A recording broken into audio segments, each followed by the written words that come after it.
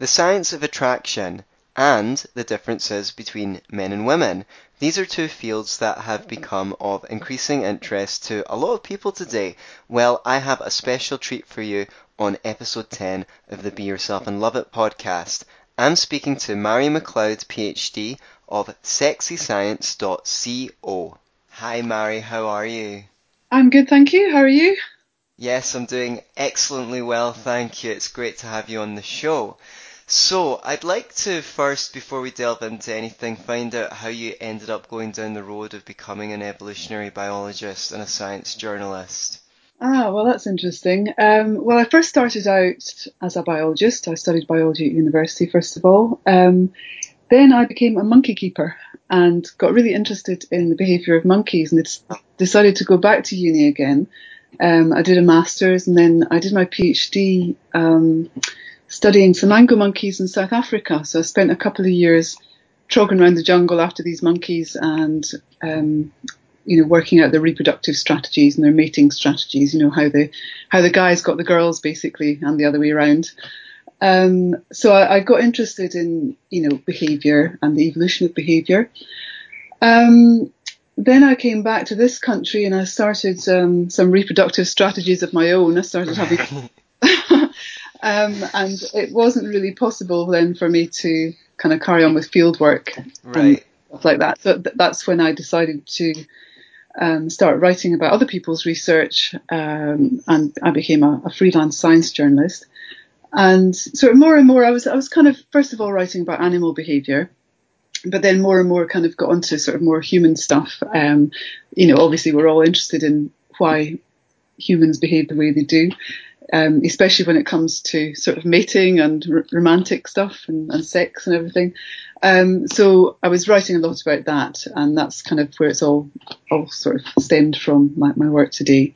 So now I call myself a consultant evolutionary biologist. So I kind of, as well as writing, I run workshops for various people, and I also do corporate presentations to help businesses with relationship stuff as well. So it's all interesting stuff.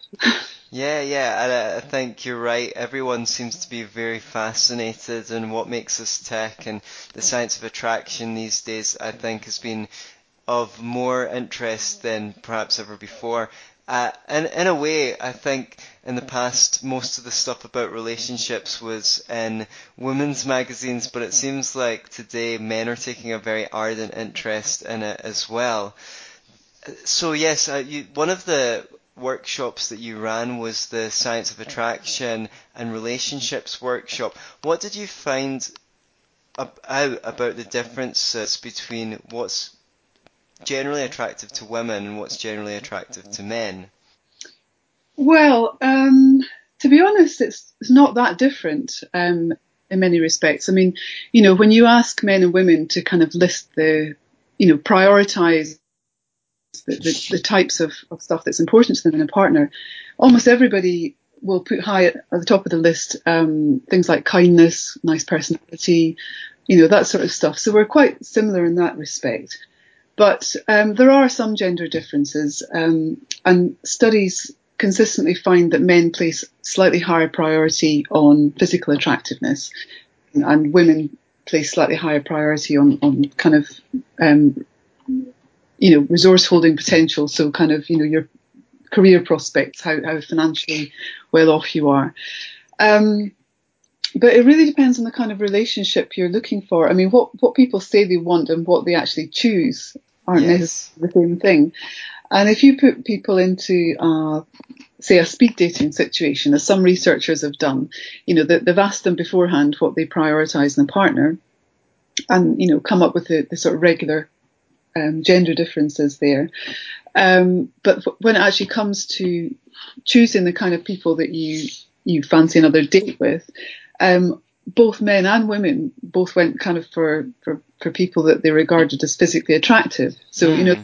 that's the initial thing that people are kind of going for.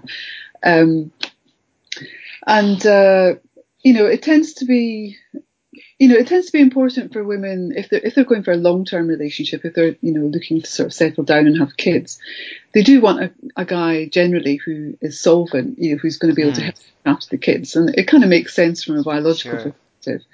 And likewise, it makes sense for men to go for physical attractiveness, because, that's an indicator of the woman's fertility. So men over evolutionary time who went for women who, had the appearance of being highly fertile would have left more descendants that would have inherited that propensity.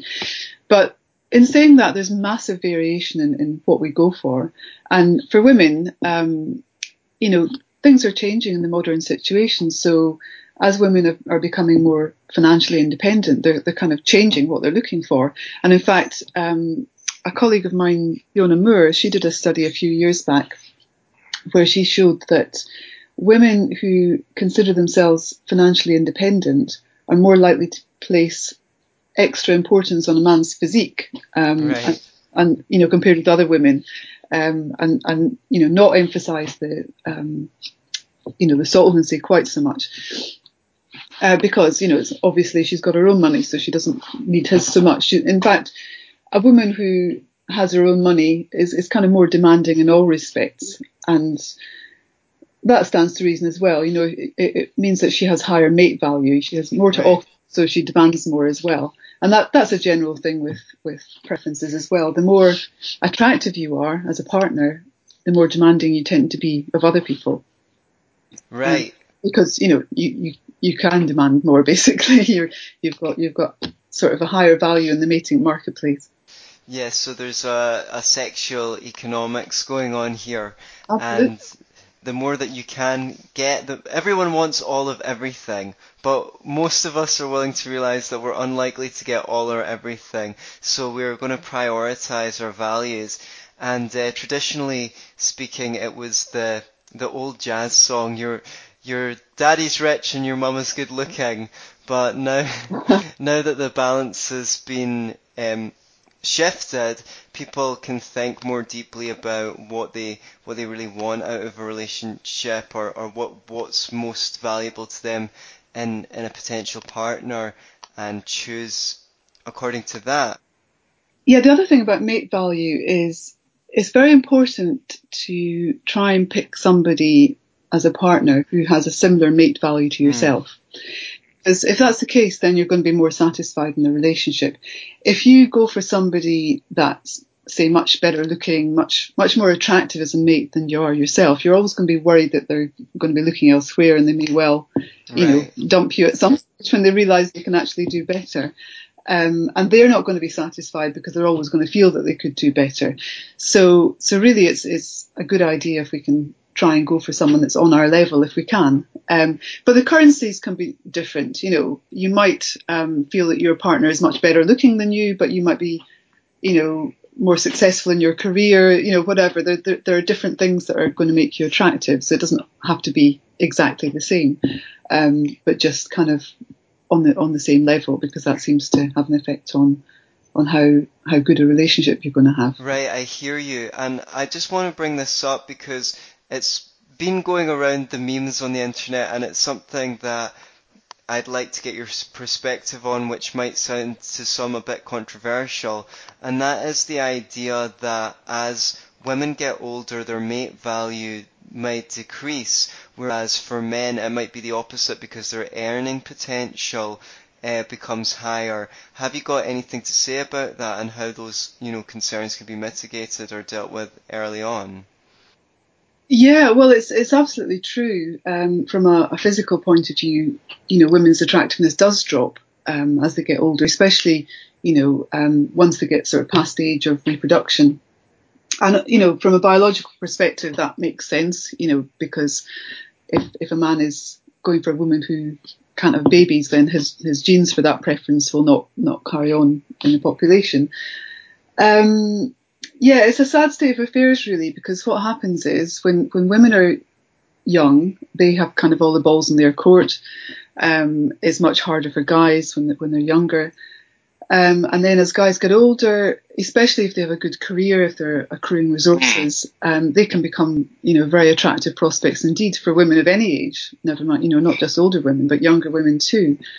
So that ends up with a kind of problem, because if older men are attracting younger women and not going for older women, that leaves both older women and young men in a kind of bind. Right. It'd be nice if the two groups together, and that's exacerbated at both ends. If the young guys don't have a lot of resources, they're going to be worse off, and the women at the other end, the women who are older, they seem to have they have a much bigger problem if they are high earning and if they're if they're professional, right. Which kind of seems surprising, but actually what seems to happen is women, when they're looking for a partner, they tend to look up the gradient, so they go for a guy who is, more highly educated than themselves, higher earning than themselves, even taller than themselves. And that's a problem, because if you are kind of high earning, highly educated, and especially if you're tall as well as a woman, right. It's going to leave you with a very, very small pool of potential boyfriend material. And those guys who are at the top of the pile, they have the pickings from, the whole lot, Sure. So it's very, very difficult for professional women, especially as they get older. And it's certainly the case that the more highly educated and professional a woman is, the less likely she is to have a relationship and to have children. I hear you. So we've got two groups of people who are having problems. We've got the young, poorer men, and we've got the older, kind of professional, richer women. Neither group of whom can find mates. So I think what's going to have to happen is a change in attitude.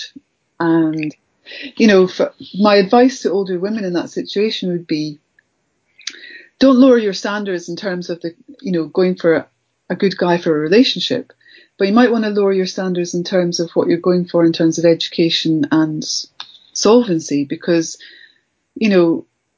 what you might really benefit from is a guy who's, willing to take up the domestic responsibility and isn't going to be an alpha male and, sort of wanting to be the most important all the time. It might actually be better to have somebody there who's supportive, who's good at relationships, but who isn't so obsessed with, earning a lot of cash, because those kind of guys aren't necessarily great long-term relationship material, because they have personalities that make them very competitive, and that's not necessarily compatible with being a good mate. So it would benefit women in that position to think about the kind of guys they're going for. And I think a big problem that women have in that respect is they know the kind of guy they should go for. Yes. They want to go for a nice guy, a guy who's going to be supportive, but they don't fancy such a guy. They fancy the guys that are, dominant bad boy types. Right. But they're the wrong kind of guy, because they might not be able to snag such a guy, and also, it might not make for a good long-term relationship. But my feeling is that the crux of attractiveness is confidence, and what women like in men is confidence. And even guys who are nice guys, who are supportive guys, they still probably have their area where they're really confident. And the trick is, finding that sweet spot, if you like, and finding a way of combining, getting a good guy with being sexually attracted to that person. Yeah, so much. I think that's a trick. Yeah, so much in there to pick up on. I think attractiveness and fancying people is highest on people's priority list these days, and it might not have always been the case, because marriage was seen as also an important pragmatic thing in the past when we weren't so, let's say, privileged in terms of the resources that we had access to. And Jane Austen's novels, for example, put a thought in there about, yes, it's important to have romance and love and attraction, but it's also important to look at the sensible, pragmatic sides of a marriage and a partnership as well. But it's very hard to get Yeah. around this idea. I mean, I think that when people spend a lot of time together and you make love, you go to bed and things like that, even someone that you're less attracted to at first becomes more attracted to you over time. And so it's really important to look for good qualities in people, because if all you go for is infatuation, that really only tends to last. I don't know how you must be the expert. How is it? Well, it varies, but yeah, 2 or 3 years maybe, something like that. Yeah, you need to have other stuff for sure. Yes. And, and yeah, you're right. I mean, in the old days, people got married for practical reasons, and then, if love grew from that, then they were lucky. Mm. We kind of have very, very high expectations of our relationships nowadays, and I think that's maybe one of the reasons why a lot of them fail, because we're expecting so much. We're expecting, a best friend, a hot lover, a supportive partner, all sorts of different things, as well as, the economic kind of partnership, especially if it's raising a family and having a house together and stuff. Yeah, big expectations. Yeah, I think that does lead to a lot of problems. Yes, we maybe expect someone to be able to meet all our needs, and especially for people who, we grow up with the movie romances, and if someone's been waiting all their life to find the right person, and then when they meet that person, they're infatuated and everything clicks, and then somewhere down the line you realize that that person, it can't actually fulfill all your needs, and you do need to have a strong sense of self and other companions Yeah, in order to yeah, I meet think all your that's right. social and relationship needs.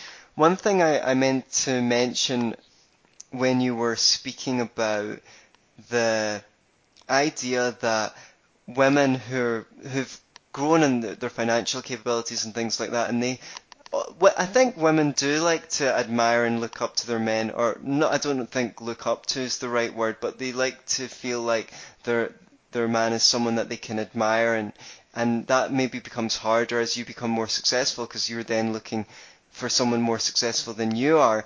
It reminds me of something that I heard Warren Farrell, an expert on gender issues, say, which is he thought that traditionally both men and women have gone for exactly the kind of partners that are least likely to love them, because a woman might go for, say, a high-powered lawyer or something like that, who takes his success from being able to undermine his opponent in the courtroom. But if he takes that attitude back home, he's not going to make a very good partner or a parent. Whereas a man would be more likely to go for the younger, better looking girl who might be less experienced and spoilt for choice, and therefore expecting more and giving less in a relationship. And to temper those instincts with our own consciousness and our own being able to bring our own wisdom to the situation to make more conscious decisions. Do you have any views on that? Yeah, I mean, yeah, basically, if you go for someone who is highly, highly attractive, you're going to have problems. Basically, I mean, looking at it from the male perspective, first of all, going for a young, gorgeous woman, obviously all the other guys are going to want to go off with her as well, and so it's like that old song, when you're in love with a beautiful woman. Right, right, uh, right. That's a so great song. watch out, basically, because that there's lots of competition out there, and she'll know that she's got plenty of other options. And a young, beautiful woman will tend to, she'll be very feminine, she'll tend to be high in the hormone estrogen. And research has shown that women who are high in estrogen are more likely to be kind of dissatisfied with their relationships and more likely to trade up, more likely to be unfaithful. So, it is a risk going for someone that's really good looking. I mean, obviously, that might be something that's really important to you, but you have to remember there are costs as well as benefits. Now, looking at it from the female perspective, you were talking about, women going for the hotshot executive type, or someone that's a hotshot lawyer. Yeah, I mean that's attractive to women. a man who's dominant, assertive, because they tend to be highly competitive. They tend to be able to bring in the resources. They are competitive against other men, and so from that point of view, they probably have good genes. They're probably of high quality. They're probably intelligent. They're able to protect and resource their partner and their family. But in order to get to that point, in order to be that competitive, you have to be pretty low in the personality factor agreeableness. Right. Agreeableness is a measure of our kind of concern for others, our empathy, if you like. And so basically guys that are doing this, they're not very nice. And, Right. they might be very, very, sexy and attractive for a short-term relationship. But if you're wanting to get married and, have a long-term thing, then you might find that it doesn't work out in the long term because, guys like that aren't necessarily going to be as considerate as other people might be. So it is a tricky one. It's a trade-off, basically. It's all a trade-off about relationships. We're trading off, when we go for one person and stick with them, we're trading off sort of excitement of having variety against, the security of having a relationship with one person. And if we, if we go for someone that's nice and caring and stable and faithful, then that's great in one respect. It makes us feel nice and secure, but we might crave excitement from elsewhere. So and it really depends on your own priorities. But, as I've said before, you may be able to kind of find ways of combining these things if you look for the sort of confident aspects in your partner and kind of see them as other people see them. If your partner is a lecturer or a teacher, gives talks, you might want to go along and see them talking in front of other people and seeing the admiration that other people have for them, and that will make them more attractive to you. Or if your partner is a musician or a singer, see them in that context, and if you see other people finding them attractive, that's definitely going to make you feel more attracted to them as well, because that increases their mystique. It increases their mate value as well. It makes them appear more valuable to you, and that's what's going to make you feel attracted to them. Right, exactly. Excellent. So it is a difficulty, I think, because you've spoken to an extent about how women can consider their priorities. Now, a thing for men, I think, facing men is this idea that there's a lot of shame around a man not feeling like he can attract a mate. And say reading a book on relationships or something like that, or saying, I remember when I was in university, I went as a mature student and I hung around the union, and I remember seeing these guys that, well, maybe they were a member of the games club or something like that hanging around there, and they seemed really depressed, and I knew that one of the reasons why was because they couldn't get a girl.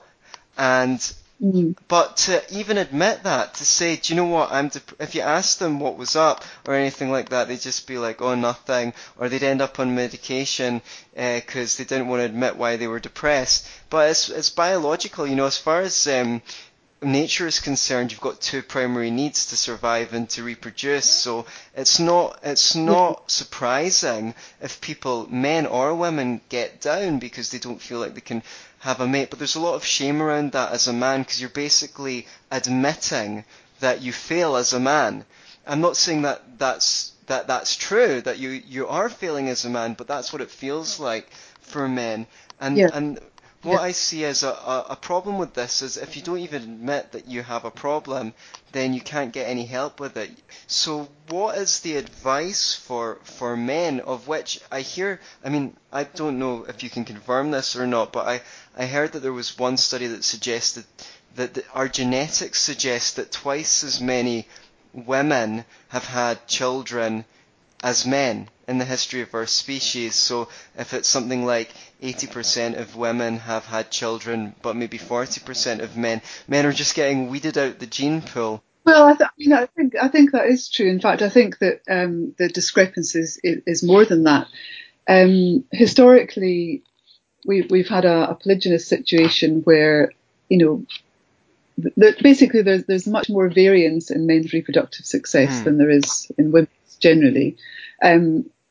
Perhaps not so much in societies where monogamy is the rule, but you know there are societies obviously still nowadays where men can have many wives, but that clearly means that some men don't get any of them, just through the maths if you assume a 50-50 sex ratio.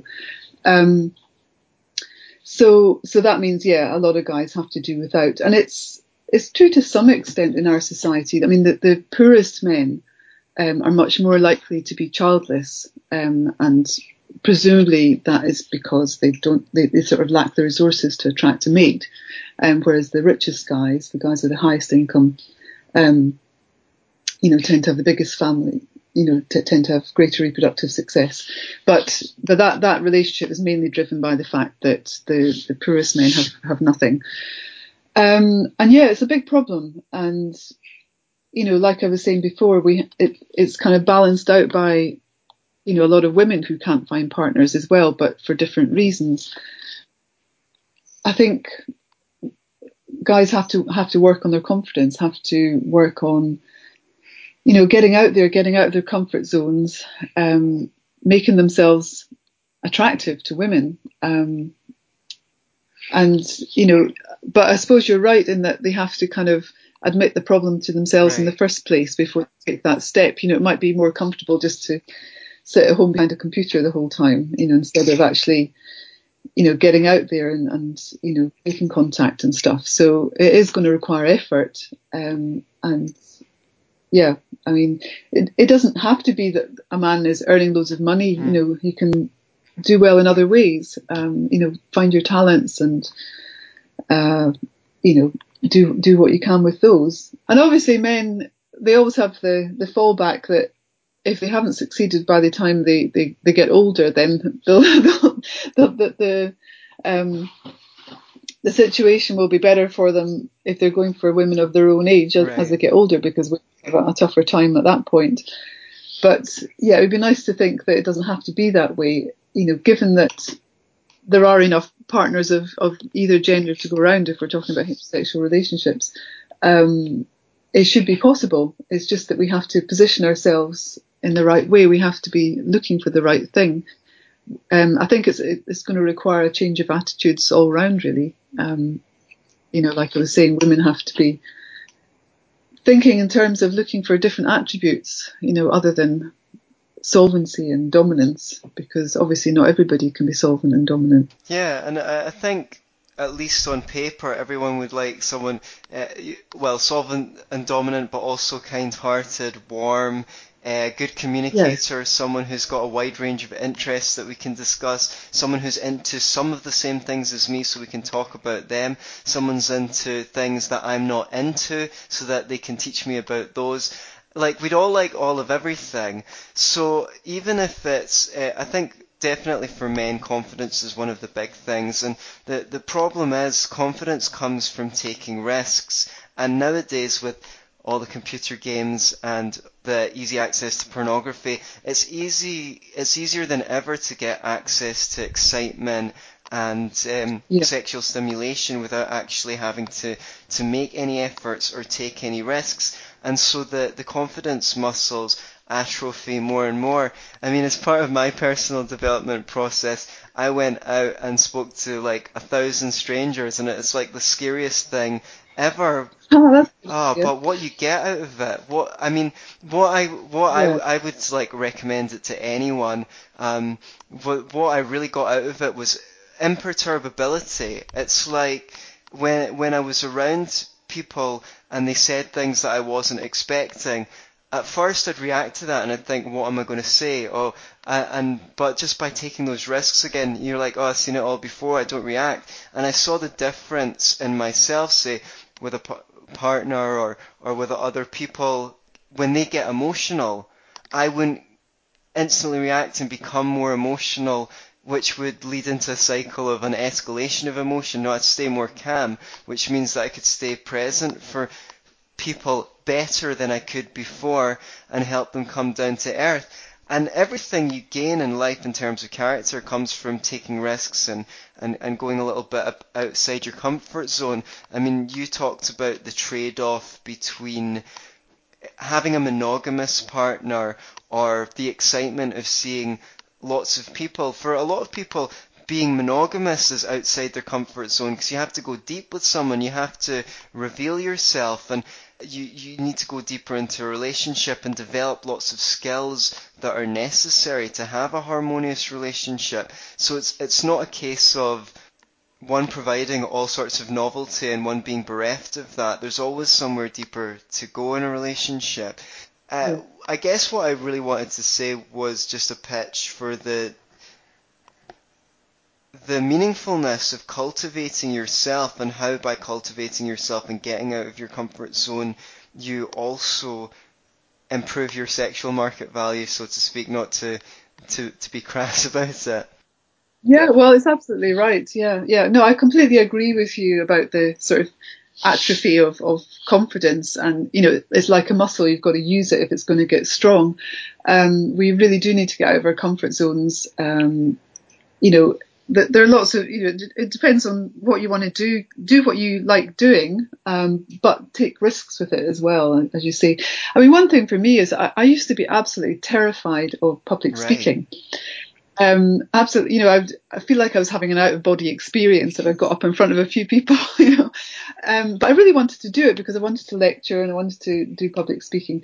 So I started off small. I did some lectures for Edinburgh University Open Studies, and it was normally only about, say, a dozen people.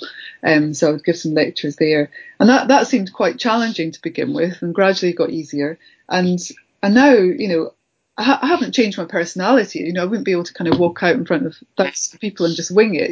I'm always quite well prepared and everything with my presentations, but I really enjoy them now. And it's through practice. It's through seeing that, you don't die as a result of doing this. Right.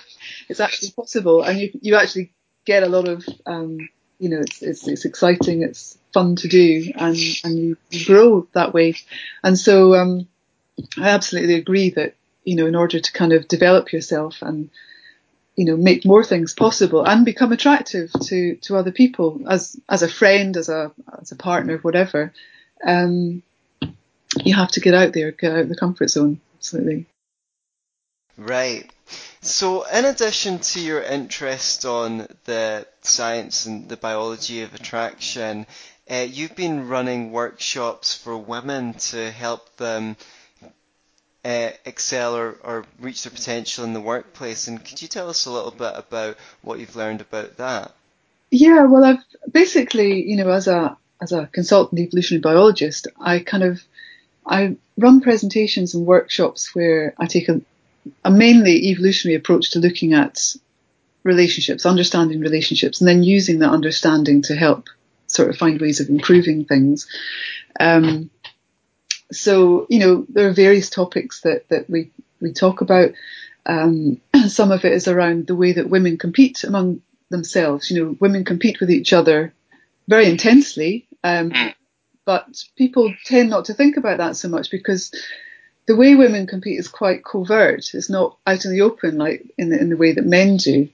And this is partly because, over evolutionary time, men tend to sort of form coalitions with each other, large coalitions, and historically this has been to kind of fight against enemies on the outside, so men need to cooperate together to do that. Although they fight among themselves like crazy as well. I mean, obviously men fight, sometimes they kill each other, they fight a lot for dominance in their own hierarchy. But they also reconcile because they need each other in their coalition. So nowadays, even if men aren't at war, that kind of translates into, being in the workplace, fighting together, or being in a football team, or there's all sorts of contexts where it still happens. It's a very different story for women, though. Women haven't kind of been able to benefit through forming large coalitions in the way men do. They don't get kind of more matings, more reproductive success Right. through forming big coalitions to fight against other groups.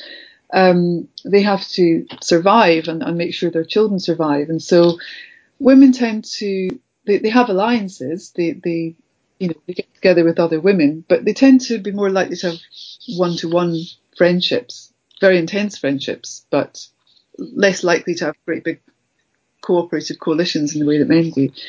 And that kind of leads to different ways of being in the workplace, especially. So, for instance, women kind of monitor their friendships a lot, because the way women tend to compete with other unrelated women is covert competition. So, talking behind each other's back, Right. social ostracism, and women have to be really careful that other women aren't doing this to them. So they have to be very socially aware, and that's where women's emotional intelligence comes from. That's where their empathy comes from. The need to understand other people's points of view, who are your friends and who are your enemies. Right. Women tend not to think of it like that. We all like to think we're very nice and we're very cooperative. But actually, if you look under the surface, there is definitely competition going on there. It's just very subtle. Right. Sometimes it bubbles up to the surface, but that's usually when things are getting out of control completely.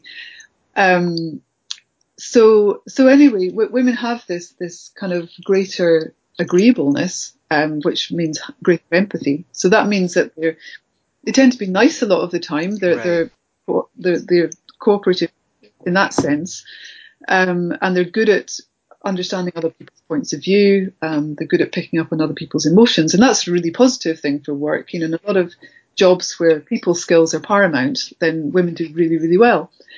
But on the other hand, it also makes them highly sensitive and highly criticism.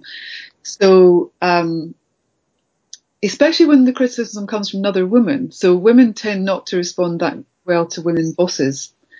There are exceptions, of course, but on the whole, research suggests that women don't like women bosses so much as men bosses, whereas guys aren't too fussed about the gender of their boss. Right, that's really interesting. That's not what we necessarily hear about men. We hear that men, they might not like having being subordinate to a female, but actually I think that probably most men are used to it from being kids, actually.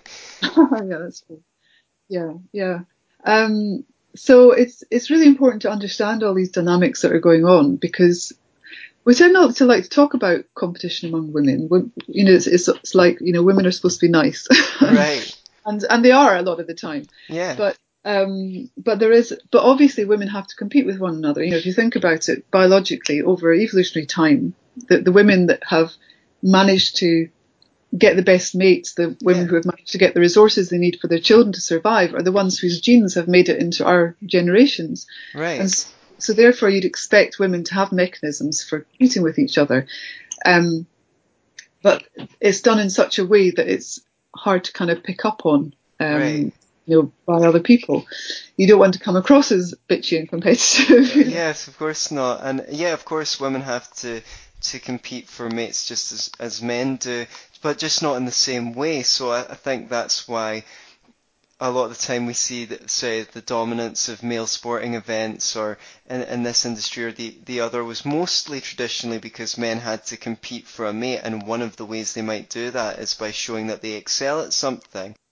Yeah, that's true. And women excelling at sport, people might admire them, but it doesn't make them more sexually attractive. Yeah, I mean, I'm sure it does to some people, but just not typically. Yeah. On average, it doesn't. It doesn't in the same way. If you think of Usain Bolt, I think he had plenty of women at his feet, but elite female athletes, they probably don't have much advantage over, the people organising the events. It depends on their own attractiveness in other ways. As you say, to some people it would make a difference, but to men on average, it's not a big deal. So women don't make themselves more sexually attractive by attaining status. they can benefit in other ways. They can get hold of more resources, which is also important for their reproductive success. But in terms of attracting a mate, the whole thing seems to be about being nice. And this leads to women having a horrible conflict in the workplace between their kind of professional identities and their gender identity. And women do get penalised a lot for, if they try to be assertive in negotiations in the same way that men are, some of them face a backlash because, we're used to the idea that women are more agreeable. I mean, that's partly biological, but also it's been amplified hugely by society and by the way things are normally in workplaces. So we kind of come to expect that. And so if a woman kind of violates this feminine stereotype by being assertive and aggressive in negotiations, then people aren't going to like it very much. It's going to cause dissonance. But there are some women that seem to be able to pull it off. If you think of, Christine Lagarde, head of IMF, she's very feminine, but she also manages to be incredibly efficient and she's a good leader. And the women that do tend to do well with this kind of stuff are women who don't kind of feel this conflict between their gender identity and their professional identity. They seem to be women that can somehow combine, they use their femininity in their assertiveness. They kind of build up social capital by being nice outside the context of these negotiations, perhaps, and then kind of they've got this reserve of goodwill, if you like, people. And as long as they're persistent and they keep a smile on their face. Right. But it's annoying that women have to behave in a different way from men to achieve the same result, but that seems to be the way things work. And yeah, I hear you. Yeah, it seems like you need to use what you've got. That seems very familiar to me from being in social situations where you see people can perform the same action, but if you're not cool with it, then you look like a weirdo. But if you are cool with it, then you're just someone who's cool and says and does what they want. It's like your own inner frame, your state of confidence with yourself. If you think it's okay to do it, then often people around you will think it's okay to do it. And that's at least what I was reminded of when you were speaking of that specific anecdote. I can't speak for all women, but what you say suggests to me that women don't just need to be assertive, but they also need to be okay and rooted in themselves and think, it's okay for me to be like this. I don't necessarily have to be agreeable in this particular situation. And if I believe it, then people around me will believe it. But if I sort of insecure and think, I should really be agreeable, but I'm trying to be assertive, people are going to pick up on that vulnerability and start judging me for it. Yeah.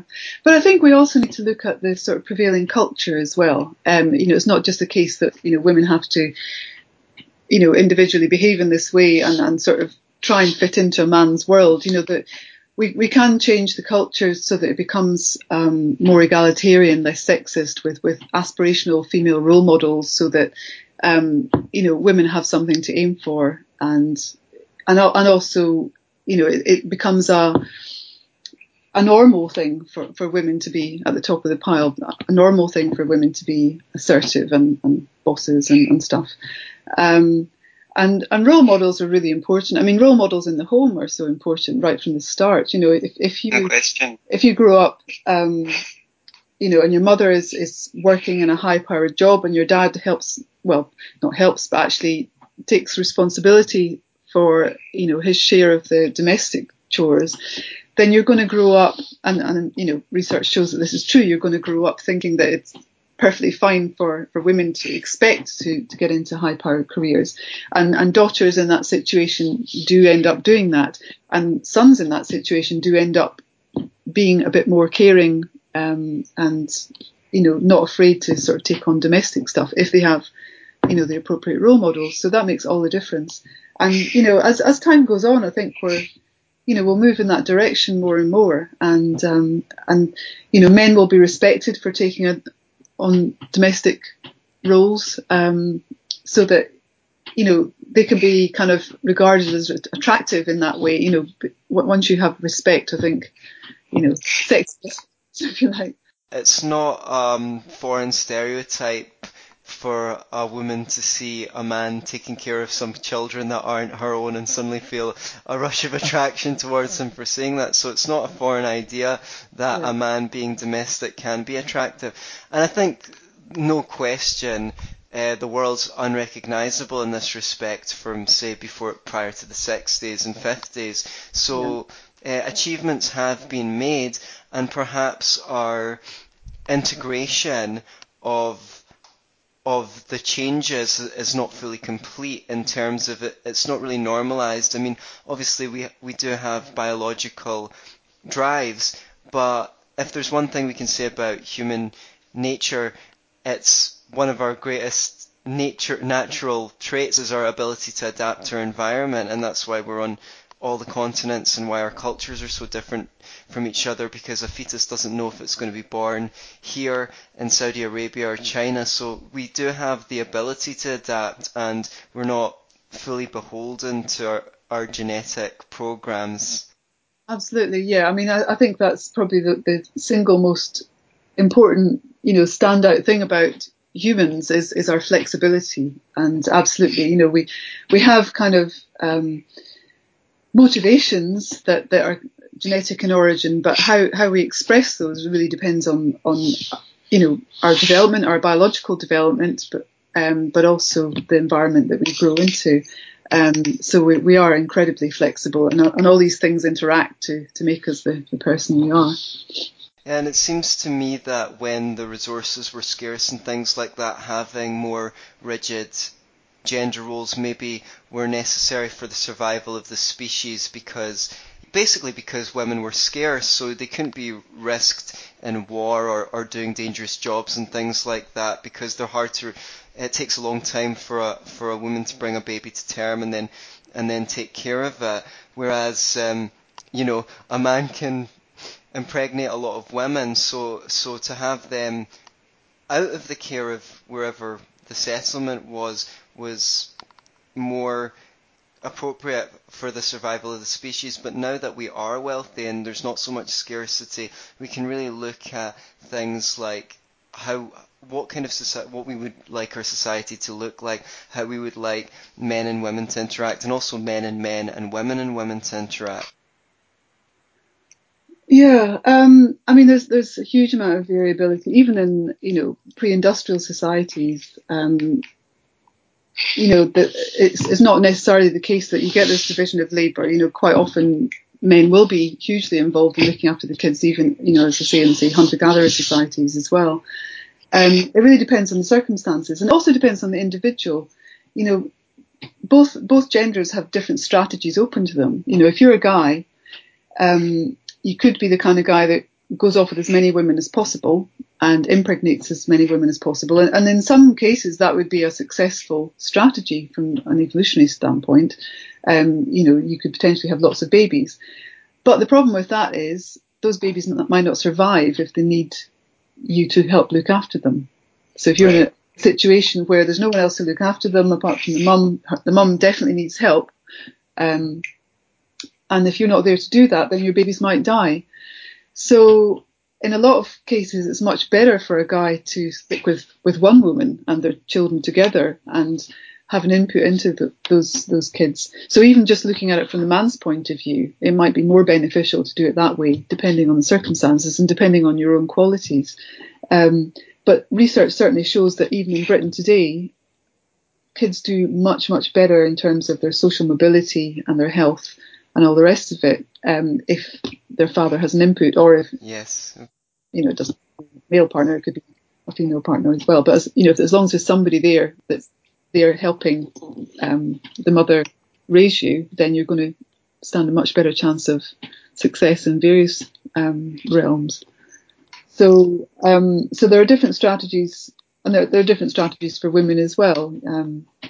Women might stick with one guy, or might have several partners over a lifetime and have babies with different ones, and the kind of costs and benefits of those different strategies depend on the circumstances you're in, your own kind of life history and your own qualities in terms of things like attractiveness and personality and stuff. So we are really kind of variable, we humans. We're a mixed up lot. But yeah, certainly nowadays, certainly in Western society where we have kind of relatively comfortable lives, we have a lot more choices open to us. But yeah, I mean, some people choose the kind of more traditional route, and other people choose a more sort of modern way of doing things, or unconventional way of having the relationships. But the main thing is to, for your partner in this situation, is you just need to find somebody with a compatible strategy to your own, basically. Right. For it to work. Yeah, and I think, for all its flaws, the family unit, I know a lot of people will say, well, people end up treating their family worse than they treat anyone else, at times, or worse, but it seems to be advantageous and have, well, I mean, it's stood the test of time for quite a long time. I definitely think there's big disadvantages for children not to have more than one adult influence, mature adult influence. But definitely growing up for me, I didn't see a great deal of really good role models when you were speaking about role modeling as a man either. And I think that it's, well, part of really what I want to do with this podcast is put out good information to help people live great lives. There is a stereotype that women are more clingy than men are, and men can be cool and detached. Can you talk a little bit about that? Because I know you've done some work or some writing in that area. Sure, yeah. I think this comes down to attachment styles. What attachment styles are is, as we grow up, the relationships we have, first of all, with our caregivers when we're very small, but right through life, our romantic relationships as well. It kind of it shows us basically how much we can trust relationships. Depending on how we're treated by others, whether they're there for us and are supportive, or whether they're kind of a bit, sort of unpredictable. So around 50% of people have secure attachment styles, which is a good thing. It means that you're comfortable with intimacy. You're not too obsessed with, kind of hanging on to your partner or pushing them away or anything like that. You're quite comfortable to have an intimate relationship. And that generally means that you've probably grown up in a fairly sort of secure situation where, your parents or your caregivers have been there for you, they've been responsive, and you haven't had, huge disasters in terms of people letting you down. But there are other subsets of the population that aren't quite so lucky, and I'm talking about people that end up with insecure attachment styles. Now, this can go either of two ways. You can either become anxiously attached, and that basically means that you constantly worry about your attachment figure. So if we're talking about romantic relationships, your romantic partner, you might be constantly worried that they're going to leave you. You want to test them all the time, so you play games. You do that thing with texts where you wait a while before you text back and see how many times they text you and all that kind of stuff. Count the number of X's. Yes, and become over-analytical and oversensitive about everything. They might come home from work and be grumpy, and it could be just because, they've had a bad day, they're tired, but you might interpret it to mean that they're fed up with you and they're going to leave you, because they're not being nice to you or something. Right. So that's an anxious attachment style. Or it can go the other way, and you can become avoidant. So you can have an avoidant attachment style. And that basically means that you see intimacy as too risky. So although you might want to have an intimate relationship, you want to have a good relationship, you keep finding ways of pushing the other person away. You want to keep them at arm's length, and if they try and get too close, you push them away again. And so what's been found is that there's a slight difference in genders in terms of whether they go for the anxious attachment style or whether they tend towards avoidance. And as you might have guessed, women have a slightly more tendency to become anxiously attached if they're attached, and men avoidant. And that's where the stereotype of clingy women and commitment phobe men come from. But unfortunately, quite often these people end up together, which is exactly the wrong thing to do. Wow. So anxiously attached women quite often end up with avoidantly attached men, and it's a horrible situation because they kind of making each other worse in terms of their insecurities. Right. Because the avoidant man will constantly think that this woman is trying to get too close to him all the time, so he's pushing her away, and so when he pushes her away, she gets all upset because she thinks he doesn't love her anymore, so she's getting more clingy and Right. Trying to draw the strokes that she wants out of him, and yet when she does that, that has the complete effect on him because he's afraid of being owned. So he withdraws more, and that creates a sort of cycle. And why do you suppose people do that? Is that because that dynamic reminds them of their attachment with one of their parents or something like that? Why is it that we? I'm not sure. There could be some kind of, trying to fix the problem that was before, but I think it might be more to do with the fact that there's more of them in the kind of dating pool, if you like, because the secure Oh, people have all kind of got together and they're in right, happy relationships, long-term relationships, and they're not breaking up so much. And if they do break up, they don't kind of jump straight in there again, whereas insecurely attached people do tend to. right. And so Oh, they're disproportionately represented in the dating pool, especially as you kind of get older, unfortunately. So you have to be even more aware. And the advice is that if you are insecurely attached, the best way of improving your security in relationships is to get together with a securely attached person, right, simply because they understand what's needed in a relationship. A secure person will reassure you before you have a chance to get insecure. So, if you have a situation, for example, where, um, your partner's going off to the airport to go abroad for something, you're anxiously attached. And so you're worried about them going away, what they're going to get up to. But if they're a secure partner, they'll text you from the airport, they'll say they're getting on the plane, they'll text you from the other end, say everything's fine. So you don't have a chance for your kind of insecurities to get activated and everything's fine. Whereas if you were with an avoidant person, they'd get to the airport, they wouldn't be texting you. So you text them, they're going, oh God, she's texting me again, just leave me alone, just let me get on with it. yeah, I'm away for a week. That means I'm away. That means don't talk to me, right? I'll see you when I get back.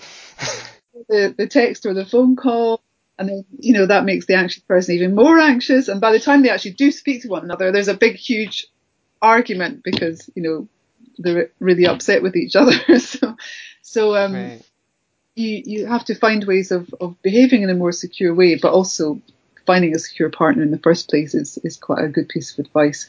Don't go for the um, up and down roller coaster of going for somebody that's avoidantly attached, because they'll be sort of coming towards you and kind of giving you, making you feel that you're the one and they love you and everything. And then when you sort of start getting into that, they'll sense that you're getting too close to them and then start pushing you away again. Right. And it's when it's going good, it's going too good, and that's when they want to push away. Yeah, It can't be it can't be this good. yeah. Anxiously attached people have a habit of thinking of that as excitement. That's true love. This is really it, because it feels so good when they're on a high, Right. but they come crashing down again, and it's really not what they need in the long term, because it's not going to make them happy. It's a wonder that it's not anxiously attached people meeting up with other anxiously attached people and avoidantly attached people meeting with avoidantly attached people. Well, if avoidant people get together, then they would just be apart immediately, because neither of them would, would Right. be hanging on enough to, so they would kind of repel like magnets, that are have the same charge or something, I suppose. Anxiously attached people together, I suppose it would work, but yeah, they might just be neurotic together. Yeah, I think I've seen that kind of relationship more the one where, you're not allowed to talk to other men, you're not allowed to talk to other women, and this is just our kind of our little bubble. But I have seen quite a lot growing up, and this might be the the kind of potter's wheel that we were molded in my generation, but a lot of us switched to the other way where it was the guys, young guys, I just want a girlfriend, I just want a girlfriend, but as soon as anyone actually fancied them, they'd get super clingy and it would really drive the girl drive the girl away until maybe it happened enough times that someone would maybe smack themselves in the head a little bit and realize that you can be, if you're trying to pull someone towards you, the natural thing that they do is, tug their arm away, and you need to give a relationship space to grow the same way as you don't water your house plants 2 or 3 times a day. You water it and then you go away, and then when it needs watered again, you water it. Have you heard much of that, or have you got any comment on that? Well, yeah, I mean, some people advocate a sort of, playing hard to get approach, which you can see why it might work because, if you're playing hard to get, not watering the plants, if you like, then what you're saying is, I don't need you that much, I've got lots of other options, so I'm not going to pay that much attention to you. And that kind of raises your value in the eyes of the person. It makes you seem as if you have a higher mate value because you don't need them, you're not desperate. But that kind of approach could backfire because if you play too hard to get, what kind of person are you going to attract? Right. You're going to attract somebody that is rubbing their hands with glee with somebody that's not being too, and that is an avoidantly attached person. Right. So it's not necessarily a good thing. At some point, you're going to have to reveal the fact that you do want a sort of committed relationship. Yes. When you do that, it's going to go pear-shaped if you're with somebody that, kind of sort of bought the goods on the basis that, you weren't that bothered, not necessarily a good thing to do, yeah. Yeah, it's going to damage your ability to be authentic later on, because if you want someone who's going to be able to hold you, and I don't mean that literally, although that's important as well, but when you speak, when you reveal yourself, you don't want someone who is after someone who's always a mystery and always just out of sight, because then when you do turn around and want to share yourself with the other person, they're like, oh, do you know what I mean? I like not knowing you. I liked being able to project what I wanted onto you. So I don't think playing hard to get is a good strategy, but I do think what is a great strategy is to have lots of your own interests and your own things going in your life, projects and things like that, especially if you're a man, because I don't think that women like men without purpose, but also especially if you're a woman today as well, because you've got your own life, and that's as important to that's going to be as important to your happiness as your relationship. Yeah. No, and it goes back to that thing, I was talking about earlier. If you have your own interests and you have your things that you can be confident in and excel in, that's not anything to do with your partner, then when your partner sees you in that context, you've got something to offer. You've got something different there that, they're not part of. And that makes you seem more exciting, I would guess. So I think, for the long-term relationship satisfaction, I think those kind of things are vitally important, to have your own interests that, that make you, some of your identity. So, I think if we want to have good relationships, that's what we need to do. Thank you so much, Mary. Thank you so much for coming on the Be Yourself and Love It podcast. Please tell everyone where they can find your work and hear all about your workshops and find out how they might be able to attend one of those. Absolutely. Well, you can find me at sexyscience.co. It's just .co, nothing else. So sexyscience.co. And I have a blog there. You find out about my workshops. So at the moment, I'm sort of putting together workshops for women. And there's at the moment, there's 4 different types of workshops. They're basically the first couple of them are to do with women and romantic relationships and how to find a good partner, and looking at sort of all the biological and psychological aspects of it, and what we can glean from that. And then I've got another workshop that's more to do with health and well-being and sort of things at work, and looking at all your relationships and your health from an evolutionary perspective. And then the last one is called The Science of Success, and so that's more concentrating on work relationships and how as women we can become better at negotiating, sort of dealing with that, gender professional identity conflict thing, and all sorts of aspects to do with working relationships that can help us feel happier and more productive at work. So please have a look at those, and you can join my mailing list on there. You can email me at mari@sexyscience.co, and I hope to hear from some of you. And as well as that, I do plenty of presentations for workplaces, for after dinner, for any events where people want to hear about interesting human behaviour. So you can always get in touch with me about that as well. Thanks. Excellent. Thank you again. So lots of interesting stuff on Mari's website, sexyscience.co.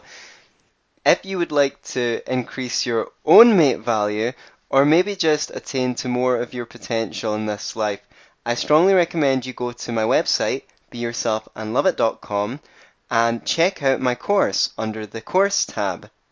Don't forget to share this if you enjoyed it, and subscribe on iTunes or SoundCloud to tune in next week. Until then, be yourself. Well, don't just be yourself and love it.